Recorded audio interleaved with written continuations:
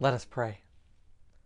Gracious God, who loves us more than we can ask for or imagine, send your Holy Spirit to dwell here with us, so that only your word may be spoken, and so that only your word may be heard, in the name of Jesus Christ our Savior. Amen.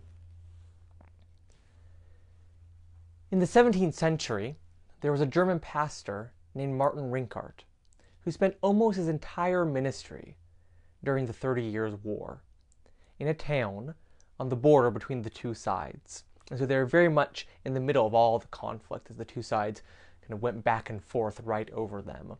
They had to quarter troops, the battles were going on near them, the interruption to commerce that created. It was a very difficult and challenging time. And to make matters worse, kind of near the end of the conflict, the town also experienced a famine and a plague. And during that famine and plague year, there were 4 pastors in the town, and the other three of them all either fled or died, leaving Martin by himself to do all the funerals. And he was doing up to 50 funerals a day, 4,000 approximately that year.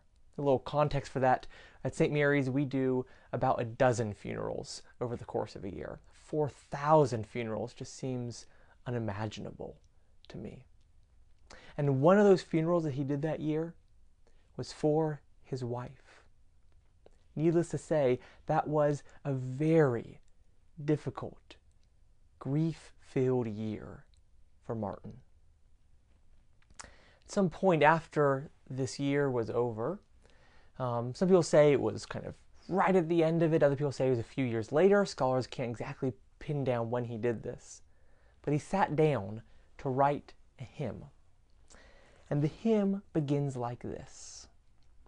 Now thank we all our God, with heart and hands and voices, who wondrous things hath done, in whom his world rejoices, who from our mother's arms hath blessed us on our way, with countless gifts of love, and still is ours today.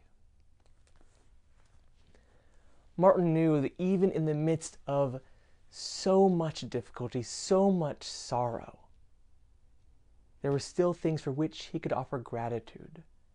And he knew the source of all the gifts that he had in this life was God. Even in the middle of a war, even in the middle of a famine, even in the middle of a plague, even the death of his wife, he knew there were still things for which he could find gratitude. This is a truth that people have found time and again throughout the years. Today is Thanksgiving Day, and this very holiday was born in adversity, in difficulty. The beginning of the national yearly celebration of Thanksgiving was 1863. Now, there were a lot of kind of local Thanksgiving celebrations at various times. There kind of always have been. It's a very common cultural experience.